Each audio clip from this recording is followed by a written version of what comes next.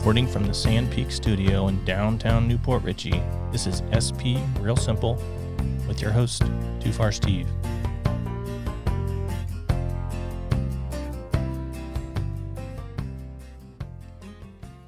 And we're live. Hello, Mr. Mark Deeb. How are you today? Doing good. Welcome to the Sand Peak Studio. Thank you for having me. Downtown Port Richey. How's it going? It's going. So we met the other night at the rooftop, and we talked for a while. I thought, darn, this guy is so interesting. I never knew that. Yeah. Well, believe it or not. So I grew up with my dad telling all the stories of Port Richey and downtown and old Tampa and what it was like growing up around here. He was a big basketball star. And then I hear your stories. You kind of had a same kind of story, but from a different perspective because you were a football star. Well, thank you for that. I just felt this very interesting, very intriguing, and I loved listening to your stories. Well, I love telling them, so here we are. Yeah, so let's kind of rewind, and we'll start from the beginning. You were born... I was born and raised in St. Petersburg, so I'm a true Floridian. I love Florida. And I went through grammar school and high school at the parochial level, Catholic schools, and I was an athlete.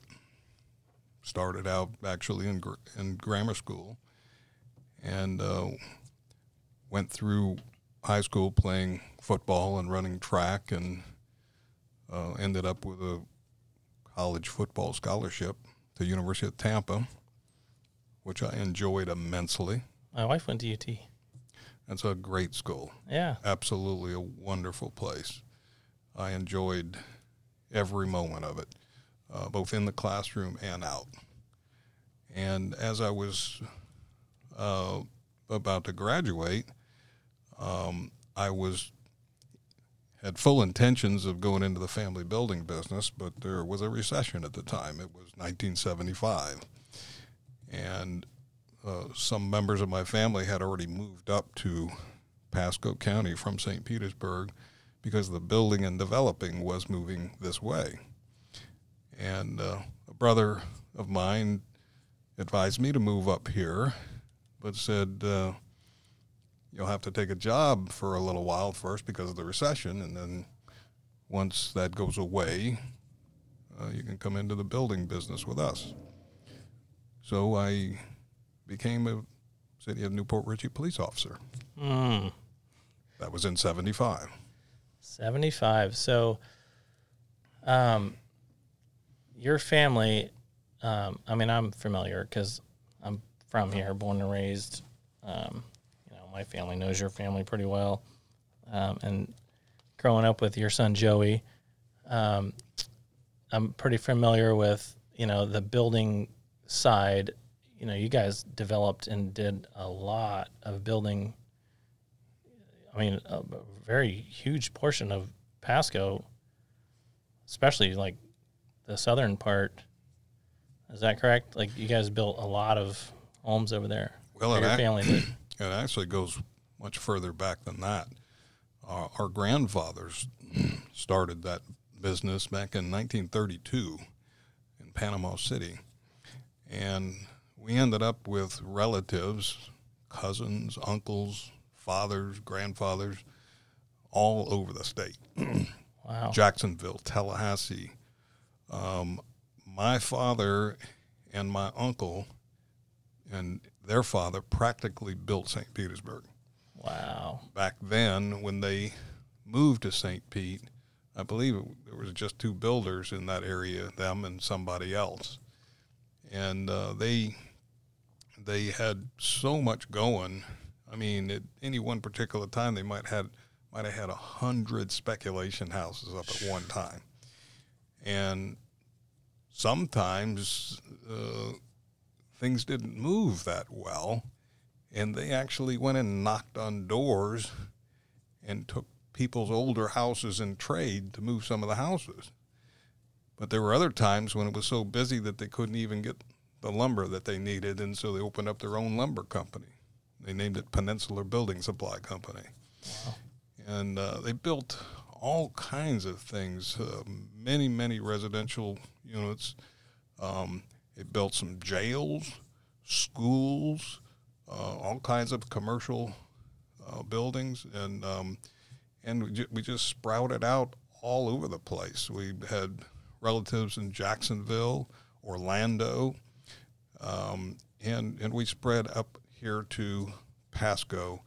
I'm going to say like 74 is when my cousins came up here, and as I moved up here in 75, I was able to get in with my brother and my father in late 77, early 78. Okay. And then I went out on my own about a year later, formed Deeb Incorporated, and been building ever since. Got a state general contractor's license.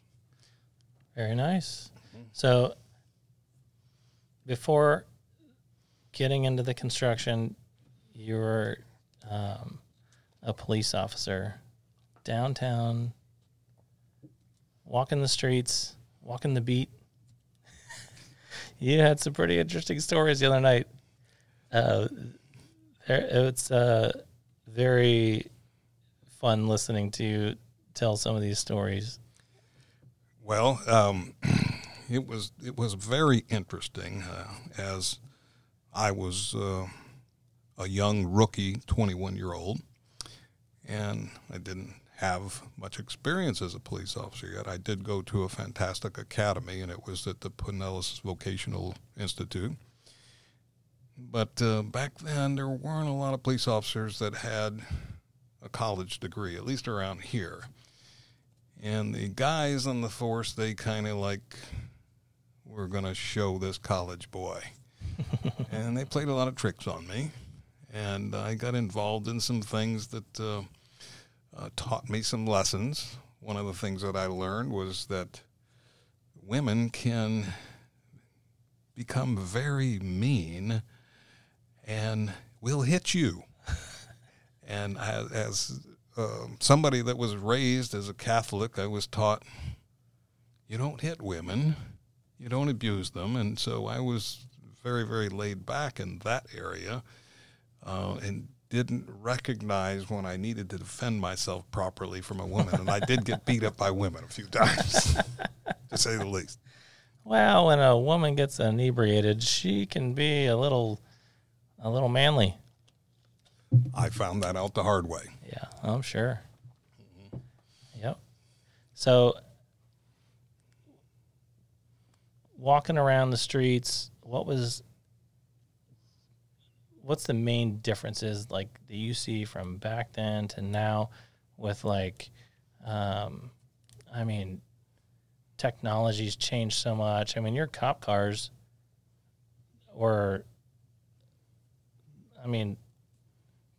they had one little light on the top, and now we have all these crazy flashing LEDs. And all right, now wait a second.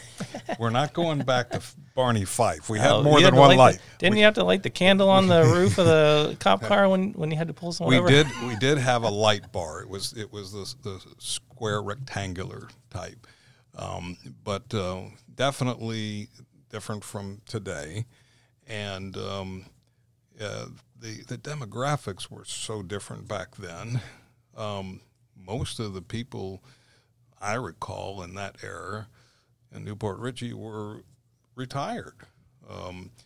And as a matter of fact, I used to get from people that St. Petersburg, where I came from, was God's waiting room to heaven. And then they told me that their parents lived in Newport Richey. So things didn't happen as much as they do today. There's much more crime today. There's a lot more people, and you think there's more crime, or do you think there's just more people, so the percentages are offset? Like back then, if you had 100 people and there was 5% of the people were criminals, versus now, it's maybe still the same percentage, or you think it's higher now? Well, I can't say for sure, but I feel pretty strongly that there was less of a percentage of it as well.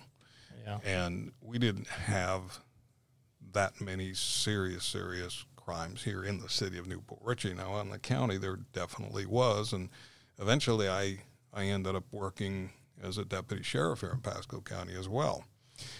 And it was quite different, but I do recall that I went and visited my parents in St. Petersburg and one time, and we were a very religious family, and we'd have supper and say the rosary after dinner, and I recall my father telling the rest of the family, now let's pray for Mark and his very dangerous job as a police officer.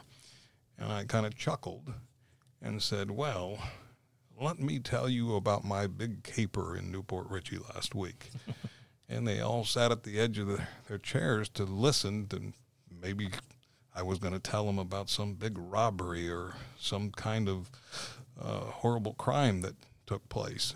And it turned out to be a little duck in Orange Lake that had been shot with an arrow, and the duck was still alive and swimming around, and I was asked by my sergeant to go to the 7-Eleven and get a loaf of bread and try to get the little ducky out of the pond and investigate and see if I could find out who, in fact, had done this horrible crime. That was my big caper for, the week. Yeah. I mean, for a case like that, it seems like you figure out, is it a homemade arrow or a store-bought arrow? If it's a store-bought arrow, then you know the store that sells those arrows. Who bought an arrow this week? It was actually a difficult crime to solve, but and it was also very difficult at times. I had a tough time doing the midnight shift. I was not used to staying up all night, and it didn't matter if you slept 10 hours during the day. Come 3 o'clock in the morning, I wanted to go to sleep. Yeah. And it made it even more difficult that there wasn't that much going on at the time. Now, one night in particular, I was a little bit bored. Nothing was really going on much. And I happened to be on US 19 in my cruiser, wee hours in the morning, and I saw an armadillo get hit by a car. And the armadillo bounced down the highway a little bit like a basketball. And I stopped the car and went over to it and saw it moving a little bit. So I felt, wow, the poor thing, I need to put it out of its misery. So I looked around. There was no traffic. I pulled out my sidearm and proceeded to aim at the armadillo, put him out of its misery, and all of a sudden the armadillo got up and shot across the street. And instead of realizing that it must be okay, I just reacted without thinking and started chasing it. Don't know why, but as I did, something happened. I did not get every part of my uniform delivered to me. There was something missing. When you put your gun belt on, you have something called keepers. You have 4 of them that go around the gun belt and then wrap around your belt. Keeps the gun belt up. As I was running after this armadillo, the gun belt slipped down my legs all the way to my ankles, and as I got across the street into the field that now has buildings on it, it was an empty field in front of Queen of Peace Church, my gun belt literally tackled me, and I went face down in the grass and the dirt. My gun went flying out of my hand. My hat went another direction. The first thing I did was jump up and look around to see if anybody saw it. Thankfully, there was no one. But now I had grass and dirt in my glasses, on my shirt, on my pants, and I'm trying to figure out how am I going to explain this to my sergeant. You don't. Why would you explain anything? Nobody saw anything. Then I had to find my gun in the grass and my hat, and I went back to the car and went about my business.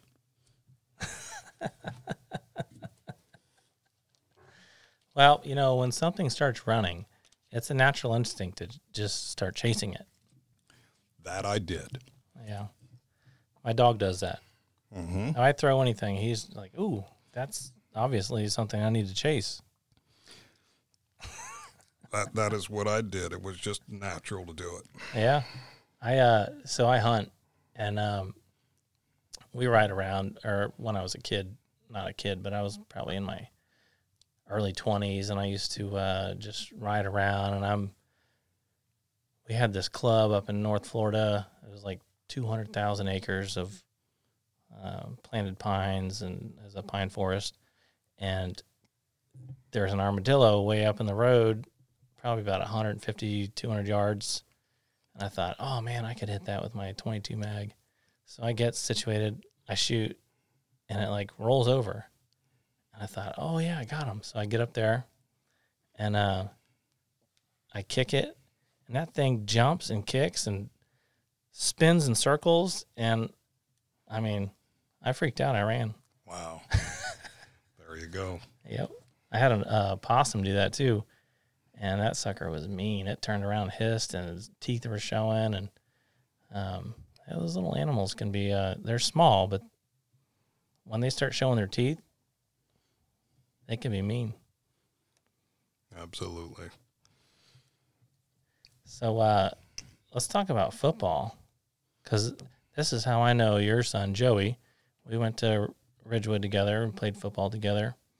And it's interesting to find out that you are, you're quite good at football. Some people thought that. Yeah, well, the papers did.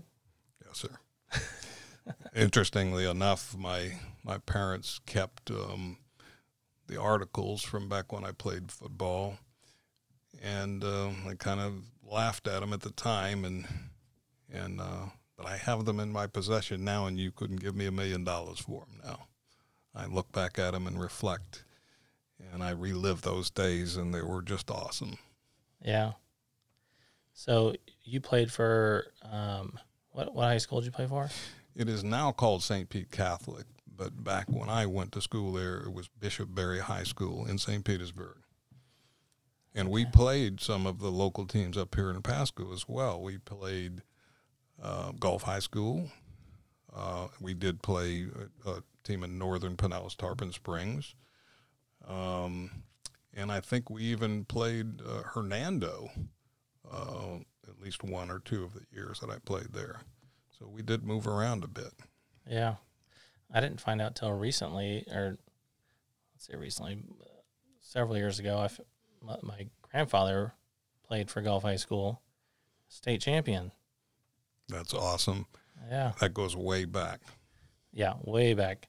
I have their yearbook, the first actually published yearbook that Gulf High School ever put out. It was my grandfather's. I have that, and that's it's pretty neat looking at it and seeing the, I don't know, just the advertisements in there. It's like, well, they have Swartzel's, hardware store.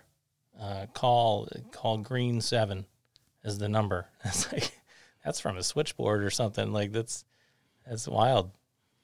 That's a long time ago. So they didn't have enough players for a team at the time, and they only had, I forget how many players you had to have an actual team to be able to play. So they told one of the kids, they said, hey, you're like the next best athlete in the school. I think there was only, their graduating class that year was like 30 or something, and, half of them are girls. So there's just not that many students. And then, so I guess the next best player, or would have been player, they said, you're like the next best athlete.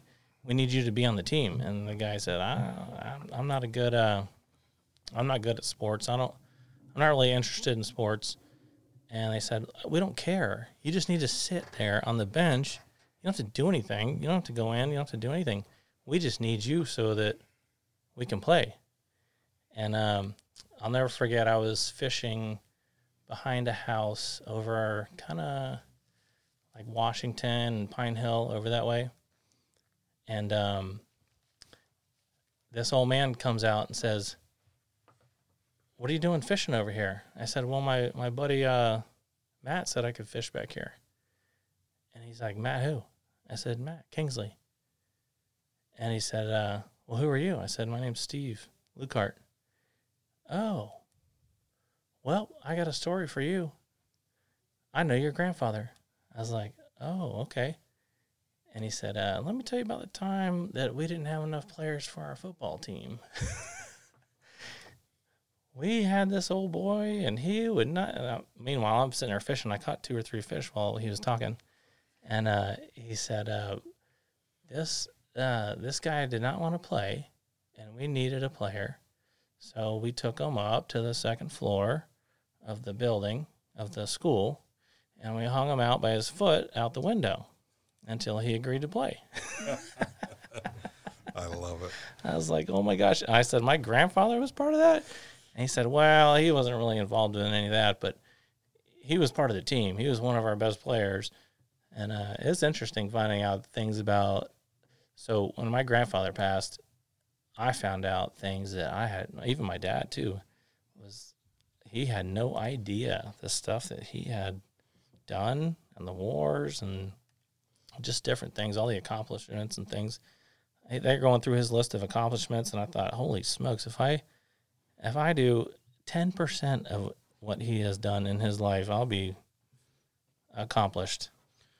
And do I recall that you told me that he had a pharmacy on Main Street? Yep. He's where Hess Medical is now, kind of across from the social. That was the old Rexall Drugs. Well, I'm quite sure that I must have seen him and talked to him many times as the Newport Richey Police Department implemented the return of the walking policeman for a period of time. And I was part of that program, and I actually enjoyed it quite thoroughly. It was a nice break from the normal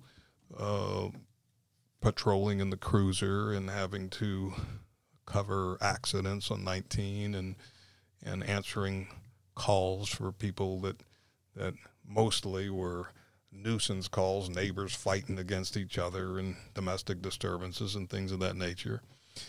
And so I got on the walking patrol for a while, and it was very interesting, to say the least. And one of the objectives was to get a nice rapport going between the police and the merchants and people in general.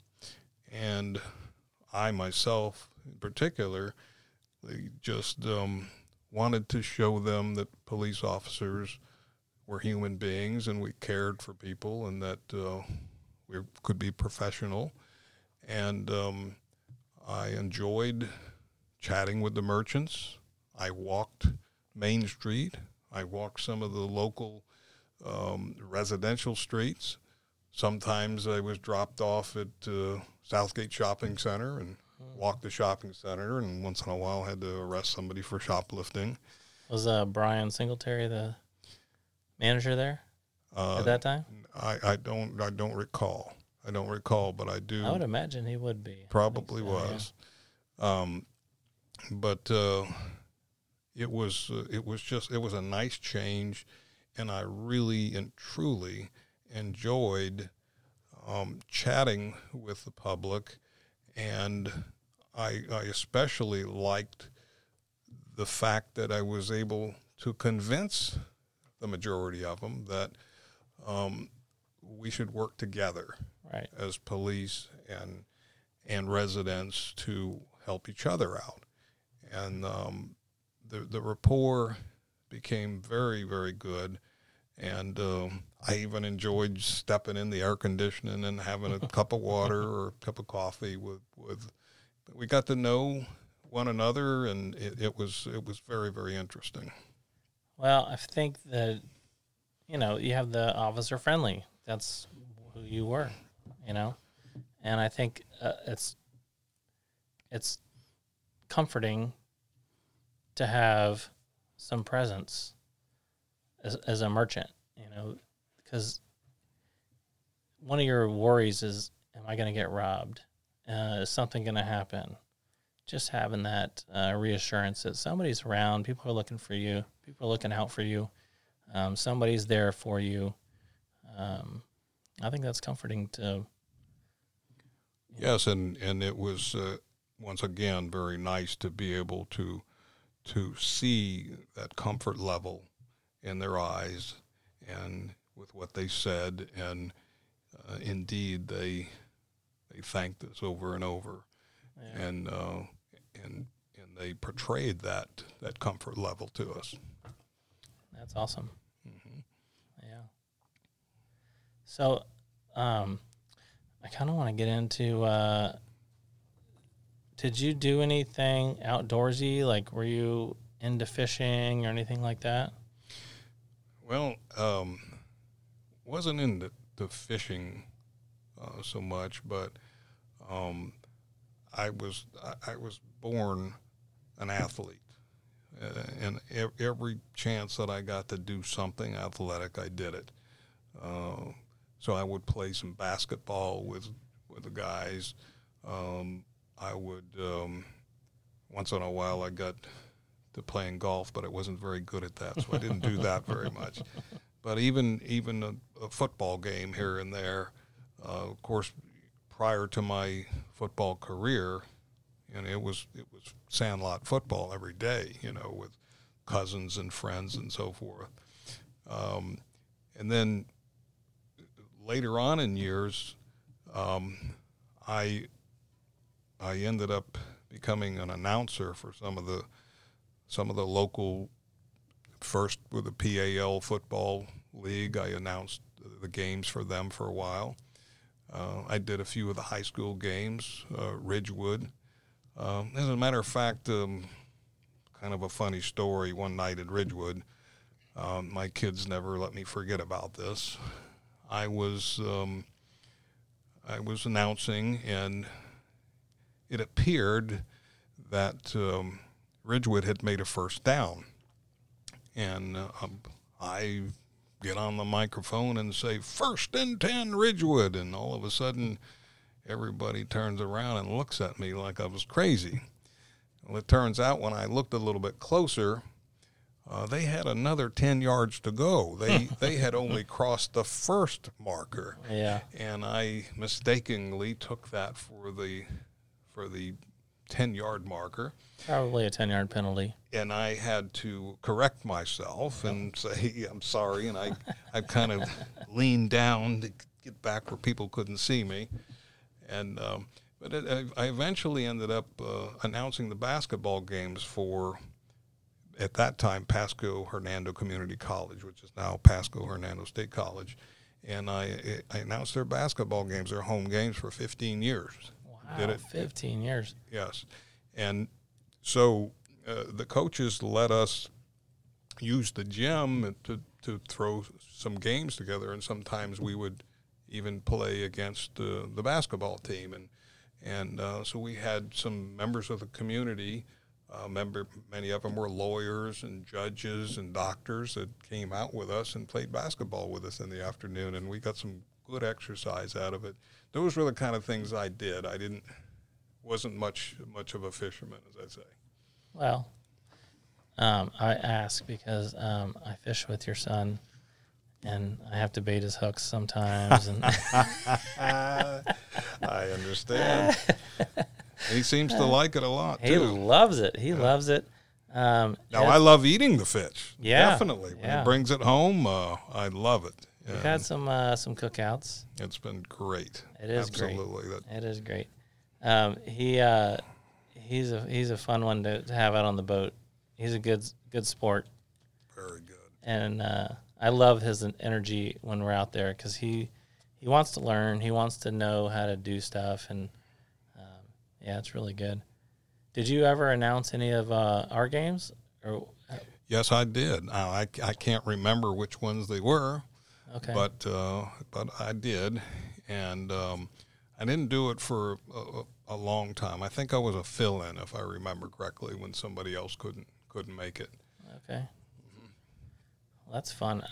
I it's funny because I'll listen to announcers while I'm at games, and I think this guy, I don't know if he knows what he's talking about, but it's a little different when you're in the booth and the pressure's Right. on, and you have to make the call correctly and understand exactly what's going on. Sometimes the refs aren't really giving you the information that you need to speak properly, and you don't see a flag that went out, or there's just a lot of stuff going on. It's not like on TV.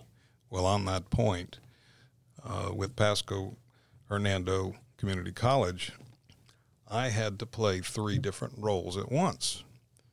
I did the announcing, I did the music, and I ran the shot clock. Sometimes it was very difficult to do all 3 at once. And I will tell you, there were several different times in that 15-year period where the refs had to blow the whistle and shut the game down and come over and ask to reset the shot clock because I accidentally, my thumb moved a little bit and reset it when it shouldn't have been done. Oh, well, And that happens. And trying to do 3 things at once, sometimes it was difficult. It typically happens more for the opposing team. Well, that actually didn't happen I know, that I'm way. joking. I'm joking. But my kids, they make fun of me, and because at some point, I left there, and they say that I got fired because I wasn't. They say, how do you get fired from a job that you didn't get paid for? Because it was a volunteer job. I didn't get paid for it. Well, they technically can't fire you then. Well, I didn't get fired, but they made fun of me because of the things that I did now and again, and the way I accidentally reset the shot clock, and they said that must be what it was. So you're saying they're ball busters? Yes, absolutely. I can't imagine in any world where your kids would be ball busters, especially Joey. Are you kidding me? I cannot be anywhere around them without it starting immediately. And not only Joey, but my grandson Jovan, my daughter Chrissy, and so once in a while I have my son-in-law David and my daughter Catherine around, and I'm figuring, well, he's going to back me up, but nope. I say, come on, David, back me up. He says, give me something to work with here. So tough crowd. It is a tough crowd, but we have a lot of fun doing it. Actually, the one that busts me the most is my grandson Jovan. He's really tough on me. Yeah, It's good. But it's lighthearted. I feel like, and it's all in.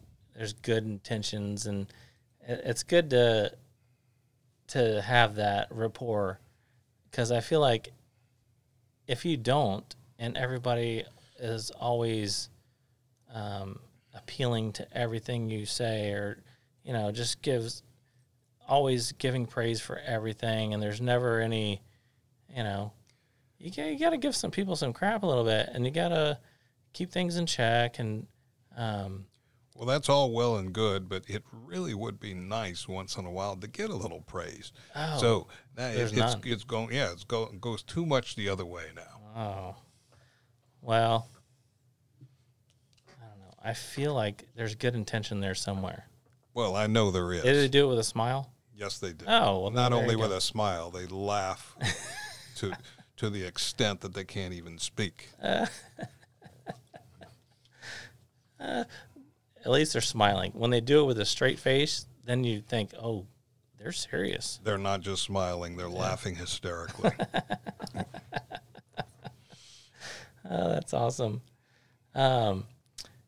So what are you doing now?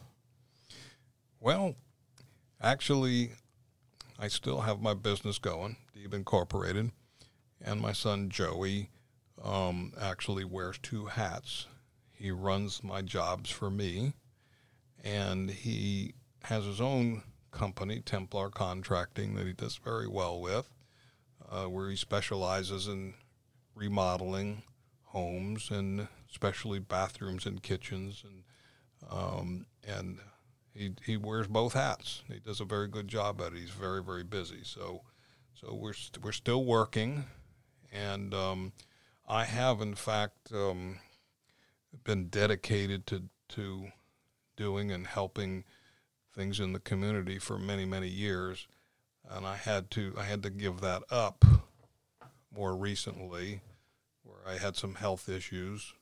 I actually used to be on the board with the Salvation Army.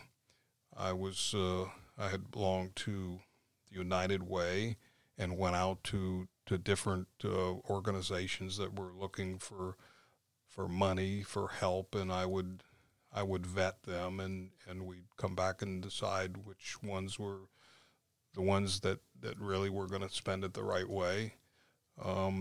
I was a member of Safety Town for 15 years. Oh, my dad said to give you a bunch of crap, by the way, and that he misses, your arguments and stuff.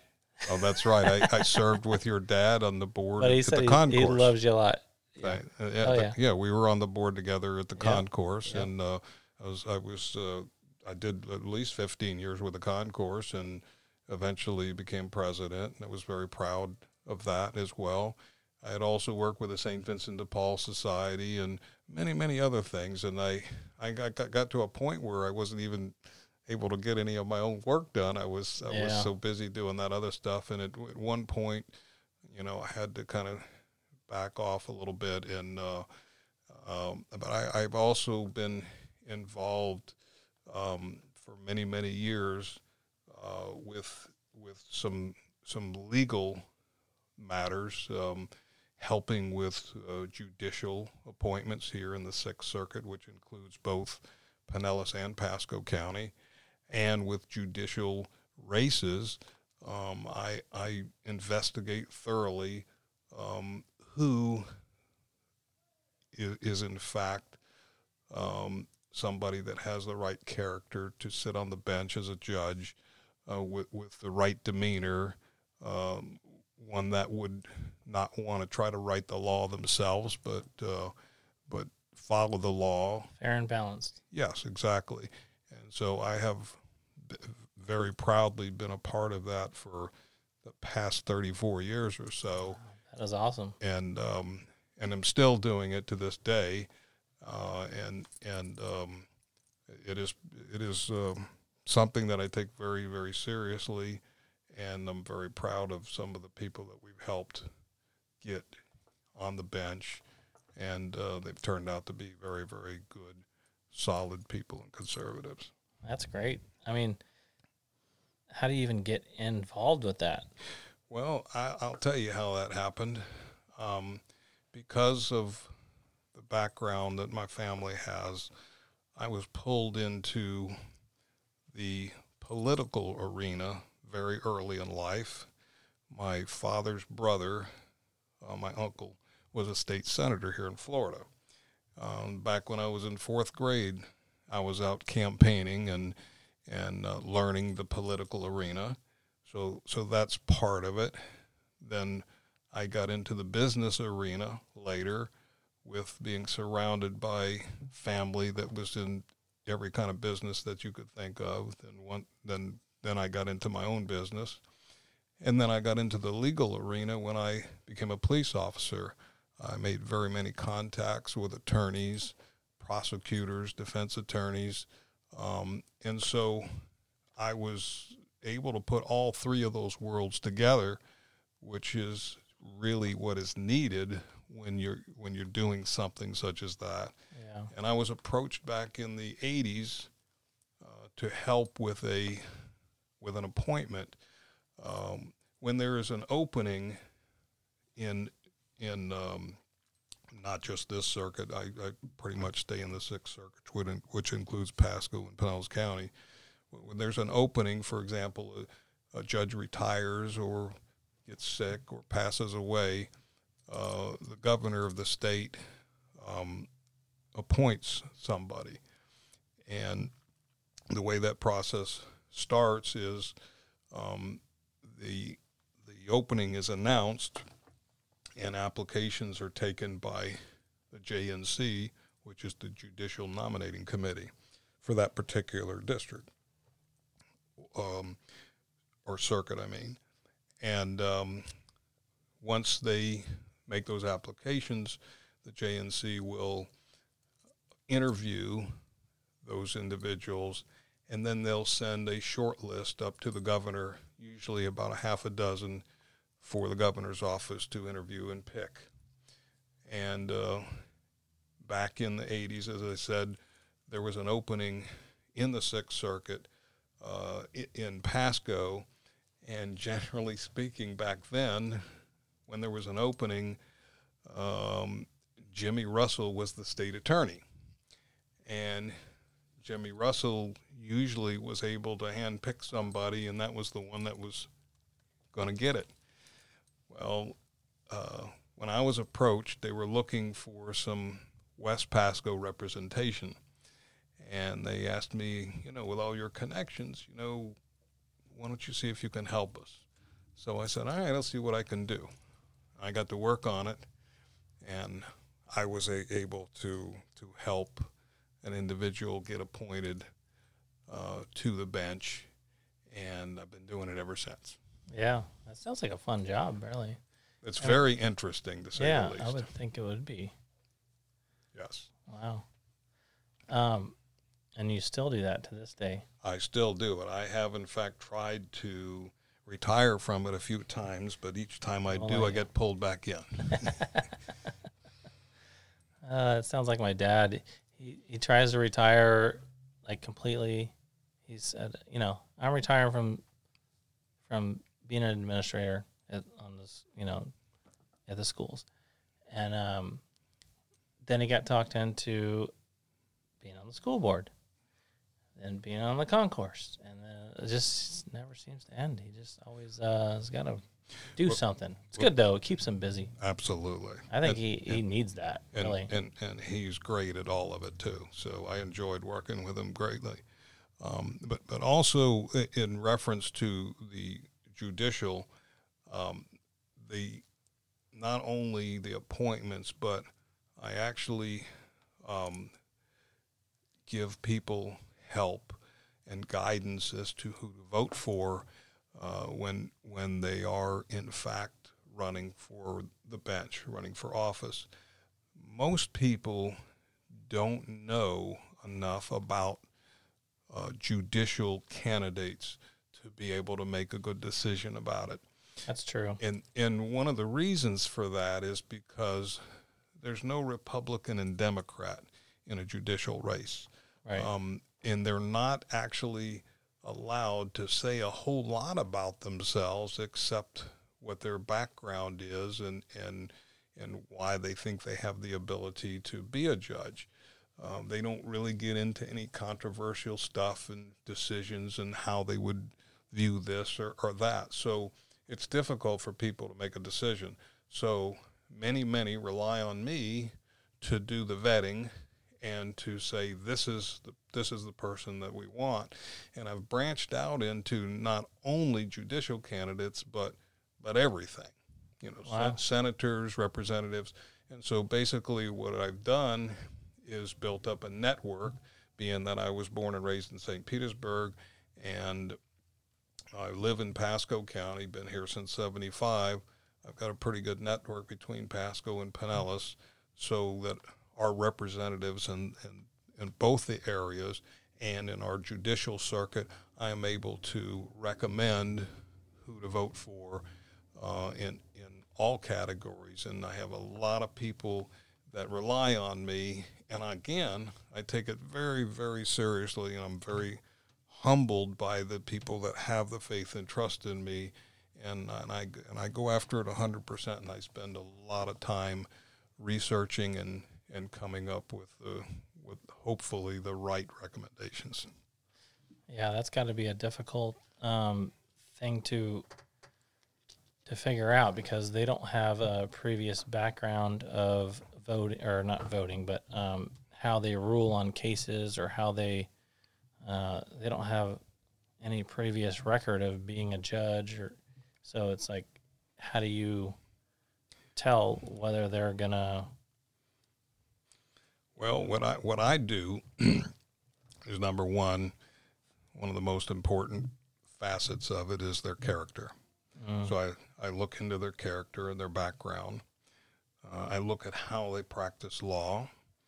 I look at how they view things, and one of the very, very big, most important aspects of it is demeanor. If there's an attorney, for example, that has the wrong demeanor, it's going to be amplified if it becomes a judge and sits on the bench. And so many and most people are worried about that aspect of it more than they are the person's knowledge of the law, because once you become a judge, even if you're a little bit green in one area of the law, because judges, they move around into different sections. They may start out in family, they may move to criminal, they might move to civil, and you may have somebody that maybe has been a criminal attorney all their life and really don't have the experience in the other areas of law. But once again, once they become a judge, their fellow judges are their colleagues, and they help each other, and that's not a problem. If you put somebody in there that has a bad attitude right off the bat, that's a problem. It's going to get worse. That's correct. They have a word for that. They call it robitis. Robitis. And it's the biggest fear that everybody has. Wow. That's a fascinating look into that world. I've never really heard it explained that way. It's very interesting. Yeah. But I will say that we have some very, very great individuals on the bench in our circuit. And I'm very, very proud to have been a part of helping them achieve that goal. And they have made us proud. I'm friends with a couple of judges, and it's interesting talking to them outside the courts, and a lot of them don't like to be out and about very much because they have to interact with people that might have been before them in a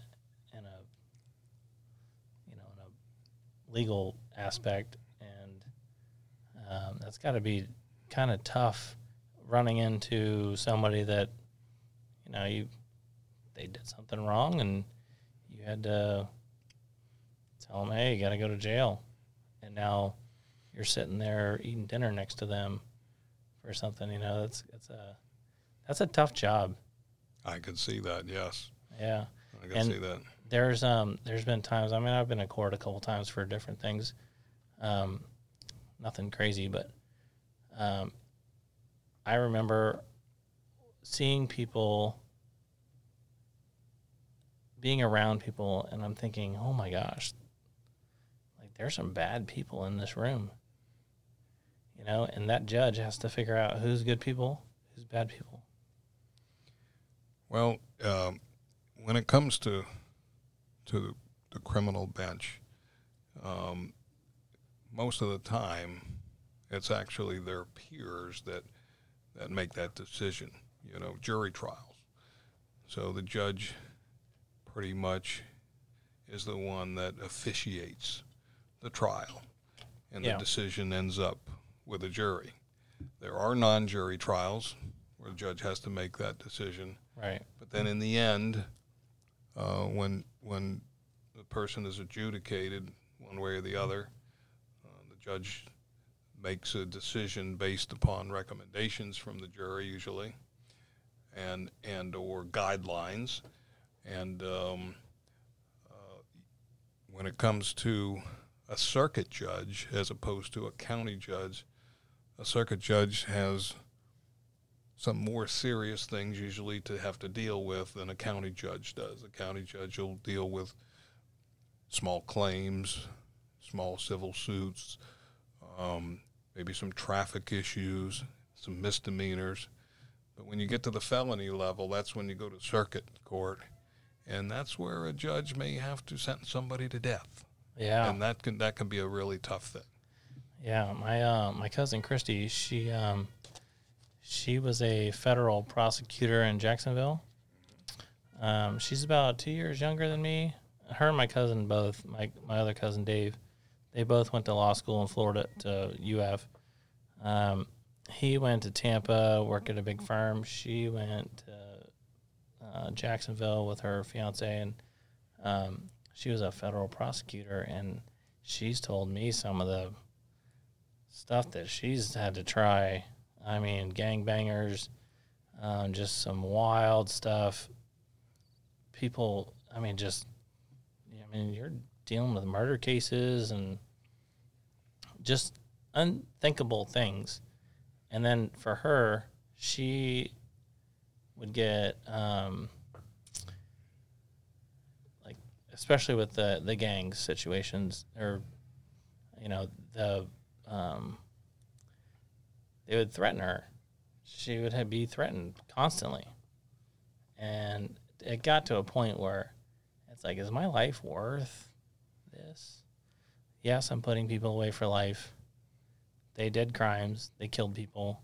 I put them away.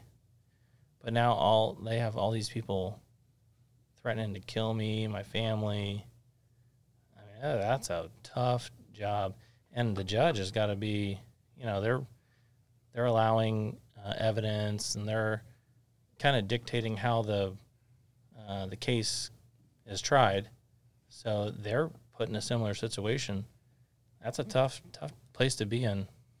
That's why I'm saying is on the circuit level and above, it could be a tougher job.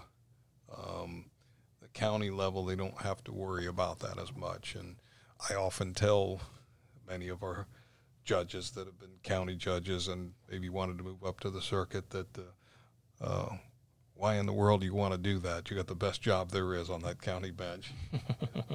But that many of them have the aspirations for moving up and do so. Yeah. And the same, some of that applies to what we were talking about earlier as a police officer as well. There are many things that happen out there that are very difficult, and I recall times not being able to sleep at night. Yeah. Some of the things that I saw out there and had to deal with, and I've had a knife to my throat when I was a young 21-year-old rookie cop. I don't even know to this day how I got that knife away and was able to put handcuffs on that individual, but somehow I did it. And there were some horrible scenes that I had to witness, and shootings and robberies, and I recall a robbery to a packaged liquor store where a guy got killed by a shotgun, and I was the first one there, and I remember not being able to sleep for a few nights. One night I was up on State Road 52 as a deputy sheriff here in Pasco County and came across a horrible accident, head-on collision with a drunk driver. And I pulled up on the scene, and the whole top of the car, I recall it was a Pontiac Sunbird, and the top of the car was sheared off, and the driver was a young 17-year-old, and his neck was broken. I could see it. His head was like 90 degrees to his shoulders. He was dead, and he had a passenger in the right seat that was still alive. It was a woman, and her face was shredded, and I was sitting there holding her and helping her until the ambulance arrived, and the boy's parents ended up coming on the scene, It was absolutely horrible. And it turns out this is his mother is the one that started Mothers Against Drunk Drivers. Wow. That's a ginormous movement. That's the Absolutely. person that started it. Absolutely. And I had to go tell the parents of the girl about the accident. She was still alive, and I recall that she took over 1,000 stitches in her face. Wow. And I followed up with her. Actually, another deputy and I offered to help tutor her while she was going through the rough times, not being able to go to school. And I followed up with her years later, and the plastic surgeons did such an incredible job that you couldn't even hardly tell. Wow. With all of that. And she survived that. But it was something that I'll never forget. It's traumatic. So as I'm saying, it's similar to some of what the judges have to go through, some of what I, as a police officer, some horrible situations that I recall. However, that being said, I would not trade the experience that I had being a police officer for anything. It taught me so much about life, about the law, about people. And I basically did it from 1975 to 1985. And there were life lessons that have, in fact, made me part of the person that I am. And I would not want to do it today in today's environment with a lack of respect that people have for police officers. My heart goes out to them for what they have to go through now. It's just terrible. For sure. And you know what? I feel like there's a small majority of people have disrespect for police. There's a very small, I'm going to call it noise. Okay. If you're in silence and 3 people over here are chirping about something, that's the noise you're going to hear. I don't think the majority of people have a negative outlook on the police, the paramedics, the firefighters, I don't know. I just feel like you hear and see that small percentage. Yes, I would agree with that. Yeah. I would agree with that. But it sucks that they get the attention that they get. It is just at a much greater level today than it was back in my days. Oh, for sure. Well, you have social media. We had a lot more respect. We were given a lot more respect back then. There's different outlets and different things that people have now to make their voices louder. And I feel like those small percentages get noticed, where it still is a very small percentage. Well, and I just think that at this point I just feel for the ones that have to put up with what they're putting up with. That's I agree, 100%. I mean, just you telling these stories here. Mm-hmm. I mean, that's just you. There's millions of cops that deal with this every day. Millions of I know a lot of firefighters, paramedics. They're first on the scene on some of these events and things. There was a little kid that I guess just got killed on Seven Springs Boulevard today. Oh. Hit on a bicycle. This guy stole somebody's car, took off, hit this kid, wrecked the car. It's all over the news. And could you imagine? I mean, I'm sure you can, but I can't imagine at being a civilian riding up and seeing some little kid in his bicycle.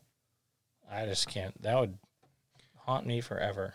Those are some of the haunts that I actually have. Yeah. And having to go tell the parents of a child that was either hurt or abducted, that was another thing, abductions. And I did, in fact, have to do that at times, and it was heartbreaking, absolutely heartbreaking. I can't even imagine. That can't even, I don't know. I can't imagine seeing and doing some of these things that happen daily for these heroes. Absolutely. Even some accidents on the highway that were just horrifying. And once again, there were times I couldn't sleep for a week. Yeah. Well, I thank you, and I appreciate everything you've done and gone through. And I appreciate all the men and women out there that are doing these kind of things, because it takes a special type of person. It takes a hero to do this stuff. Well, and I absolutely treasure the time that I had doing that, and I was very, very proud to stand up and protect and be that part of the community. And but as I say, it was a little bit easier to do that back then than it would be today. I don't know if I could handle the disrespect that's out there, even though you say it's on a small level. It in fact is amplified by some that are just awful people, is the only way that you can term it. Yep. And don't have the proper respect. It's interesting that the same people that have no respect for law enforcement are the first people that will call law enforcement when things aren't going their way. That's it. That's the way it is. So, I mean, I don't know. Our situation, our country's in a weird place right now. It's hard to explain. I don't even want to get into that. That's a whole nother podcast. Without a doubt. Well, hey, we've been doing this for an hour now. This has been fun. I think we wrap it up. What do you think? That sounds great. I enjoyed it very much, and appreciate all the wonderful compliments. I appreciate you, Mr. Deeb. And maybe we could do this again and have a conversation about some other stuff some other time. Look forward to it. All right. All right. Very Have good. a great one. Take care. All right.